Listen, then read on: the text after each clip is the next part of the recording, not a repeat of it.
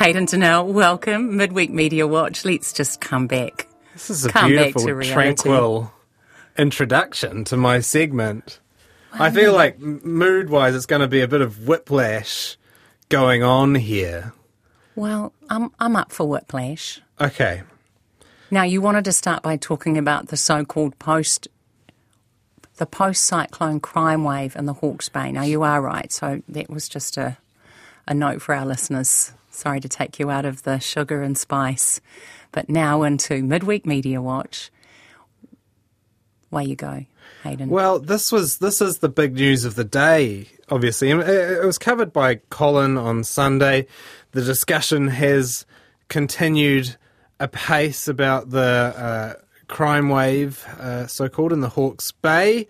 Police obviously deny that it is one. I'd like to start by noting one story from News Hub earlier this week that did really make me question my grip on reality. So its first sentence is, "The crime wave hitting the Eastern District following Cyclone Gabrielle has continued, with police confirming a further 25 arrests in the past day." All well and good. But read to the 6th paragraph of the same story, and you get this sentence, which is, "Despite the consistent arrests over the past week, police said the district-based statistics remain within the normal range." Now, I'm no scholar of language, but those two sentences, while very close together in the story, do appear to be in direct conflict. So if a crime wave is normal, does that mean that the Eastern District is in fact surfing an everlasting wave of crime? But if you're always on the wave, can it really be a wave at all? Aren't waves, by their very nature, defined in relation to calm seas? They're an aberration from the calm seas. The whole thing has got me feeling very philosophical. Okay, keep going. How philosophical? Well, it's just you really have to reconcile those two pieces of information, right? And so there are really only two options there. So the first is, I guess, that the media, News Hub, has information that the police don't. They have information proving the police's statement wrong. There is, in fact, a crime wave that the police don't know about. The second is that maybe that's a wave of a particular type of crime. It's not an overall crime wave. Now, I mean, on the first one there, the media has information the police maybe don't. And there's been a lot of reporting on the ground from the Hawke's Bay. There's a heap of reporters there. There's been a great many stories about this kind of behaviour, looting, all that sort of stuff. And so I'll just play a few of them. This is one of them. This is from News Hub at 6's Samantha Hayes in the Esk Valley. Gangs are coming in, or just looters in general are coming in, they're threatening people, stealing their stuff. Lowlifes are just coming out, trying to steal the food that's been dropped off, filming the street so that they can come back later and grab generators and quad bikes and whatever has survived, and that breaks my heart. This isn't a knock on Samantha Hayes or anyone collecting these stories. They are obviously newsworthy, they're concerning, they're hard to listen to, and the media rightly feels that it's its job to talk to people in these flood-stricken zones, report their appeals for help. So no worries with that. This is Anna Byrne-Francis actually doing just that on TVNZ's Breakfast this morning, reporting on a meeting of Esk Valley residents from Tuesday night.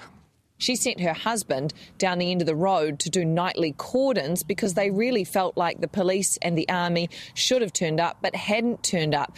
And that's a feeling that we are getting right across the district, that there just isn't maybe enough presence of authorities, that it just doesn't look like there's enough of them in town.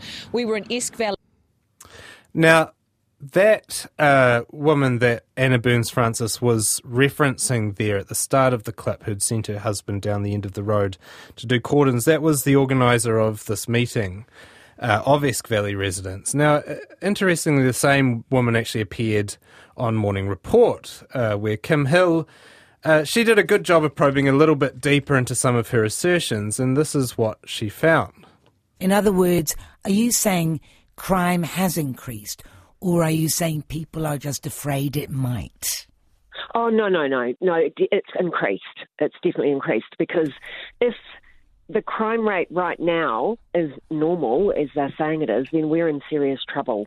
We're getting people breaking into houses just down the road. They're coming out here and taking, all of our neighbours' lives are on the street right now because their houses were flooded, and there's ferals coming into the neighbourhood and taking that stuff. I mean, but the stuff is going to be wasted anyway, isn't it? It's flood damage. Yeah, I mean, I guess you could put it that way. Now, I mean, taking people's stuff that's on the road, maybe it's poor practice, maybe it's not allowed. It doesn't exactly sound like solid evidence there of a crime wave taking place, which has been stated as fact by places like Newshub and others. And I mean, another claim made at that Hawke's Bay meeting that was organised was that gun stores had sold out of shotguns post-cyclone. That was fact-checked by Newshub's Karen Rutherford, and she was told by gun store owners that sales had actually been low post the cyclone. So, I mean, again, this is just to point out some potential issues with just reporting these stories. So there's no problem reporting them. They're legitimate concerns. Unoccupied homes, they are obviously being burgled. There is looting. There is crime happening. It's just maybe somewhat iffy, questionable practice to take that extra step and make assertions about overall crime based on this sort of not always reliable anecdotal data and claims that actually are contradicted by the police data. So, I mean, that's nevertheless what a lot of outlets have done, notably Newshub, as I mentioned, but also places like Newstalk ZB. Over here at RNZ's Checkpoint tonight, you had Nationals Police spokesman Mark Mitchell saying confidently that the police are just wrong about their crime statistics, and he cited a meeting he went to where he asked who'd been a victim of crime recently, and a third of the people put up their hands. So he said, the police just can't be right. And look, I'm kind of wrestling with this because maybe there is something to that. I mean, after all, communications were down for a while. Police lines weren't working. People have mentioned the 105 number wasn't working very well. We certainly know of at least one case where a road worker had a gun pointed at them. They were threatened in the Hawke's Bay, and police initially said that didn't happen. They were wrong. The police commissioner, Andrew Coster, has apologised for that today. So there's that. But when Andrew Coster apologised, he also asserted, there are a range of things being reported in the community, many of which appear to have been simply untrue. And he called for an extra layer of checking to validate whether the things that are being reported have indeed happened. So that's advice that he gave for police, but it could be good advice for the media as well. So does this have some echoes of the youth crime wave coverage we were seeing last year? Yeah, I felt like it. I mean, it has a few similar elements in it. They're both based on real and quite shocking events, right? The youth crime wave coverage that we had last year was based on something real. There was this rise in this really headline-grabbing type of crime, ram raids, which are confronting, they're damaging. They have real victims who lose their livelihoods. And the potential issue happened when news outlets, you can't put news in your name, news outlets responded to this rise in this quite shocking type of crime by extrapolating it out to all crime and called it a youth crime wave. So the issue there was that the statistics actually showed a substantial drop in youth crime year to year from June to June 2021 to 2022, from 1,500 to 1,300 offences finalised in court for people aged 10 to 17. The end-of-year statistics in 2022 also showed a 2% drop in youth crime year on year, though there was an increase in places like South Auckland. And look, that may all be subject to change, but the official evidence wasn't quite there for a youth crime wave, even if there was for a ram raid spree or whatever you want to call it. And I think that maybe looting and stuff after a natural disaster is a similar kind of thing. It's also unconscionable. It's also really quite visceral. You really feel angry about it. Reporters gravitate towards covering it. Their eyes are already on those regions for other reasons because they've been devastated. And whenever you have this kind of laser-like focus on a topic with the news, there's a chance that we'll distort the real picture if we don't take care, because that's just the nature of things. We've got a huge platform giving a huge platform and huge amounts of attention to what is usually what we're covering as an uncommon event. It can make that event seem more common than it really is, and that effect is powerful. It can even fool us in the media, and I mean, that's why we get stuff like what we call, I mean, it's a theoretical term, but moral panics, where we might report on, say, knife crime or teens doing satanic rituals in their basements. And then because we've reported on those things, you know, we have people out there that believe lots of teens are doing satanic rituals in their basements, or everyone's getting stabbed, when it might not really be the case. But it's pretty tough, right, to say the media should just accept the police's line on things. Yeah, right? exactly. It kind of makes me a little bit uncomfortable as saying, oh, well, the police say this, so you can't report this. I don't really want to do that. There are real questions to ask the police here about the amount of support they're providing to residents, about looting and other crime. But I do think if the media is going to report something, then it should have solid evidence, especially if it's something concerning like a crime wave. And that probably goes back to what Andrew Costa said about extra checks. You need more than just like these anecdotes that are going around and rumours in a place that's really emotional and chaotic. And I mean, some of the information that's been cited in the media has been less than credible. And this is not related to crime, but it's an example from Sunday's episode of News Hub at 6. And it was reported there that Esk Valley residents were refusing to follow an evacuation order issued after forecasts of heavy rain on the weekend. And News Hub was basing that reporting on this interaction with a woman in a car who was refusing to stop at a roadblock that had been set up. As we were talking to Letty, the offenders reappeared and yelled at him. Don't you talk to me about authority. Sorry, man, we're only trying to do our job, man. We're only trying to save lives. Something she didn't seem to care about as frustrations grow. This isn't a nanny state. If the police can go down there, so can we. So if you didn't hear what she said at the end there, it was, if the police can go down there, so can we. She was talking about a nanny state.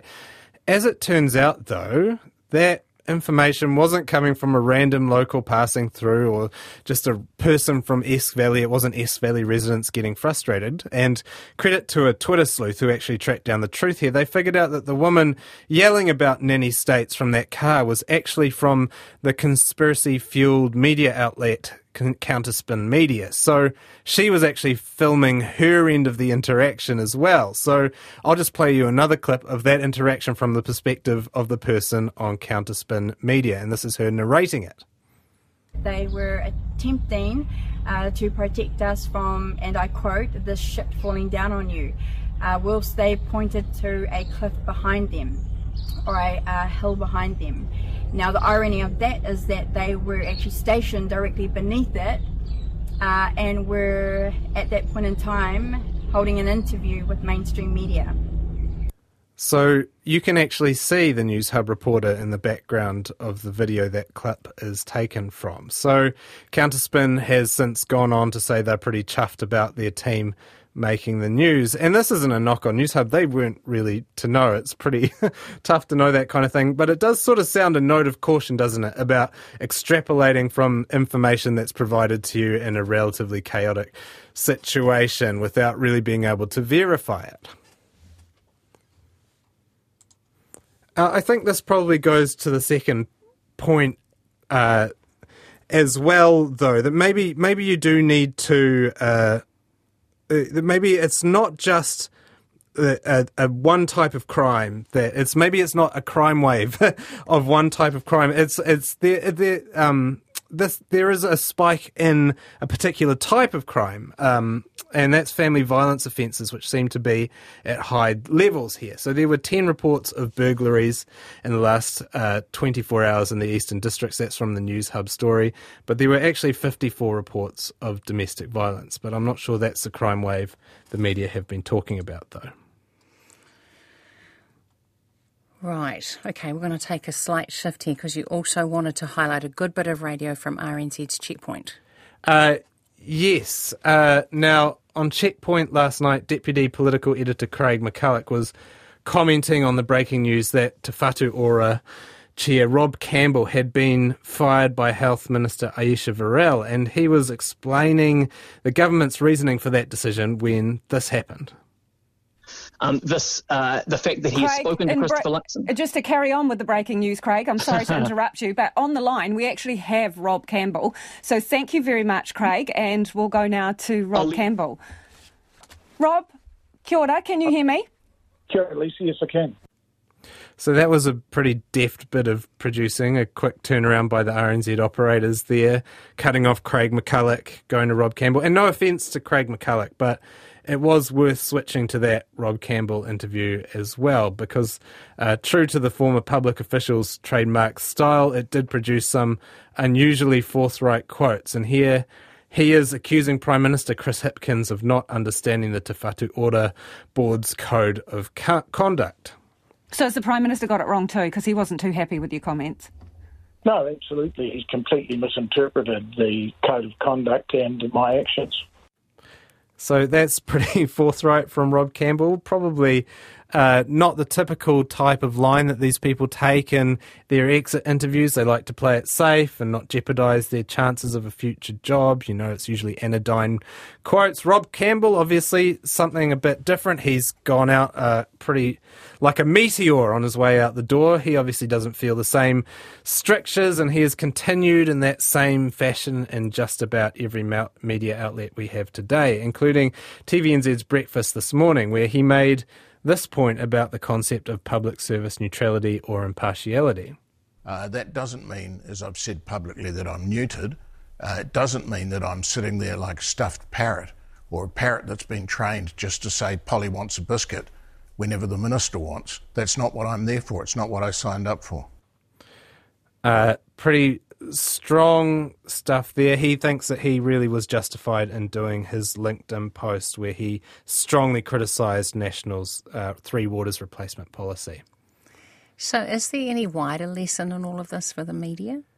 Yeah, I mean, I think I've been thinking about this. It's interesting because I think obviously there's a very good argument that Rob Campbell has broken his code of conduct. I think the media's general line has been to apply the white hot fire of accountability to him over that. You can understand that. There's a, you know, this sort of thing is kind of classic journalistic blood sport, and the coverage is kind of fine in that sense. On another level, I do wonder whether this might have a sort of chilling effect, or whether this kind of incident might backfire on the media in some ways, because if you think about it, caution about political neutrality, being impartial in the public service is a huge amount of day-to-day, causes a huge amount of day-to-day frustration for our reporters. I mean, public servants who refuse to speak forthrightly on anything for fear of losing their jobs are pretty much one of the greatest hindrances we face, right, when it comes to fulsome and quick reporting.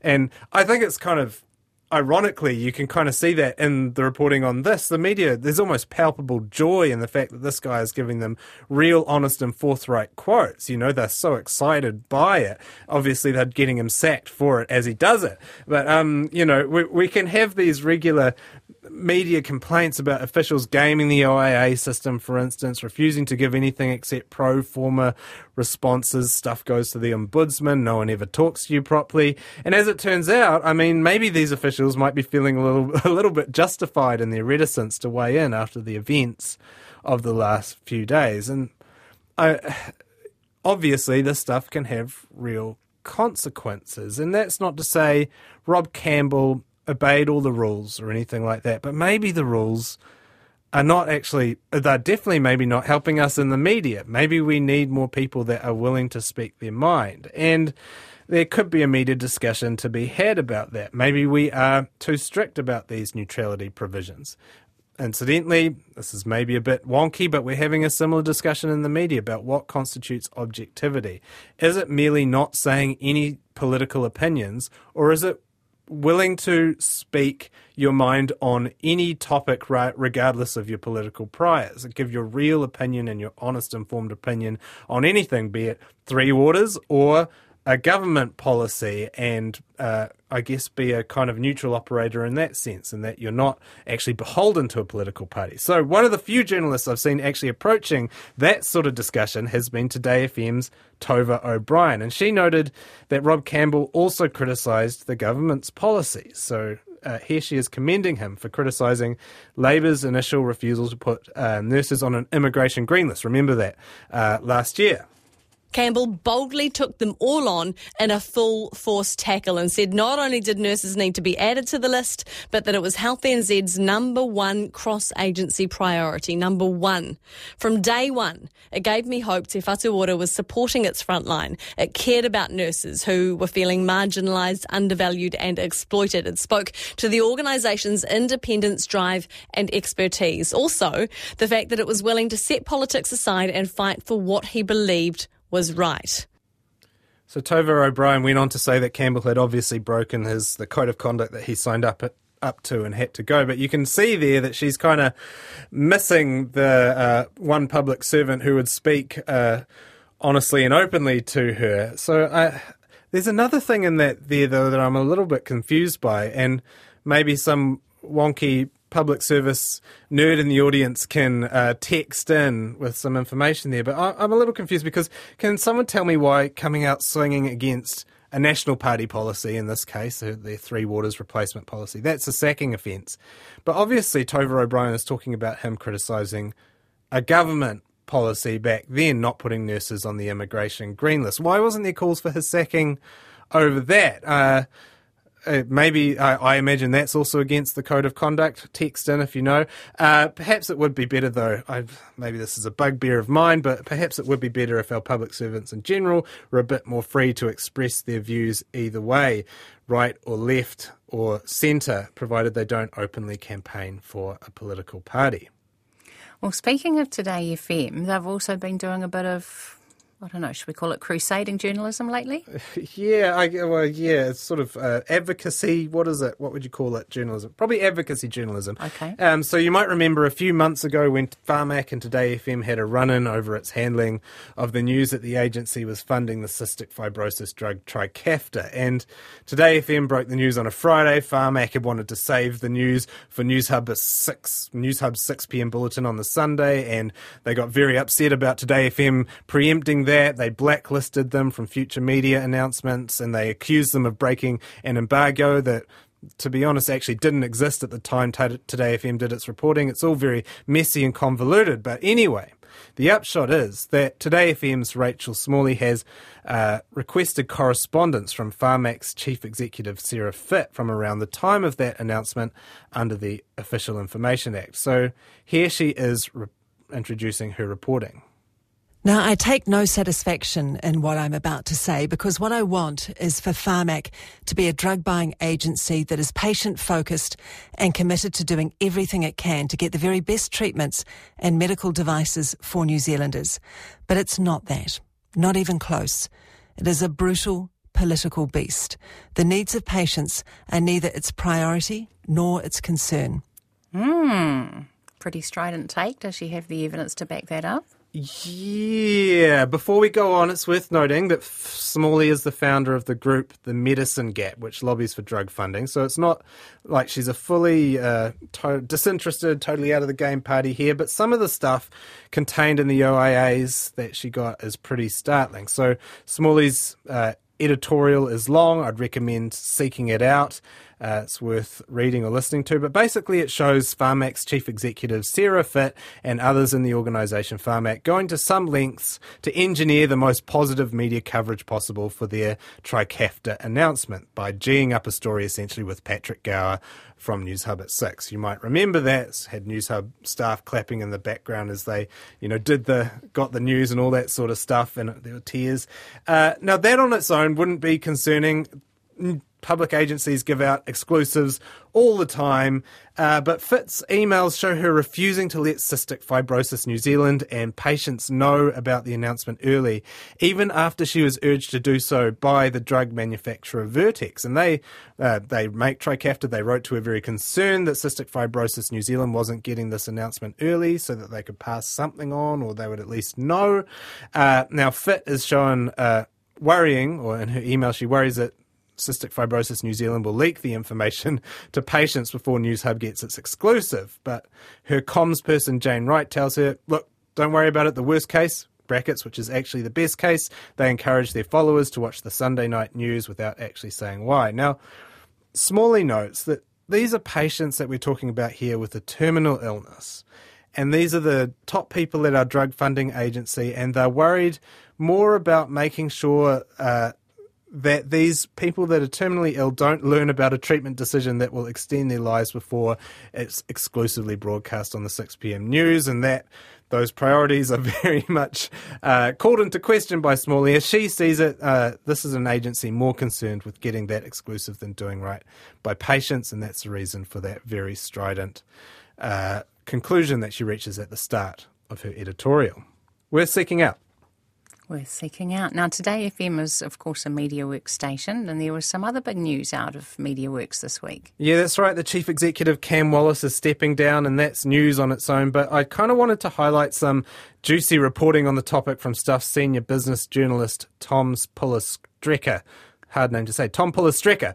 Credit to him for getting this stuff as well. Most other outlets probably just went with a press release from MediaWorks. And what did he dig up exactly? Had an anonymous source at MediaWorks who criticised Wallace for a decision made recently to cut 90 jobs, which is 50 existing staff and 40 unfilled positions. And those are being cut in this source's eyes from profitable parts of the company, while the aforementioned Today FM is going mostly unscathed. And the source is very upset about that. They tell Pullis-Strecker that Today FM is a vanity project and that the company could close it down tomorrow without missing a beat. And their quote is that there's an abject refusal to acknowledge the truth about the short, medium and long-term future of this brand, and at the same time they are forcing the revenue-generating and most profitable part of the business to make wholesale significant changes that have no chance of succeeding. So pretty strong stuff from Tom Pullis-Strecker's anonymous source. So is there truth to that? Has Today FM been underperforming? Well, in the most recent ratings survey, they had, I think, a 1.4% market share. That's pretty low. The company, the product that it's up against, Newstalk ZB, had around a 15% market share. So, yeah, in commercial terms and ratings terms, yeah, there's an argument that it's been underperforming. But MediaWorks has defended the station, saying it's a long-term project. And I note that it's also vital for an organisation like MediaWorks to have a credible in-house news operation.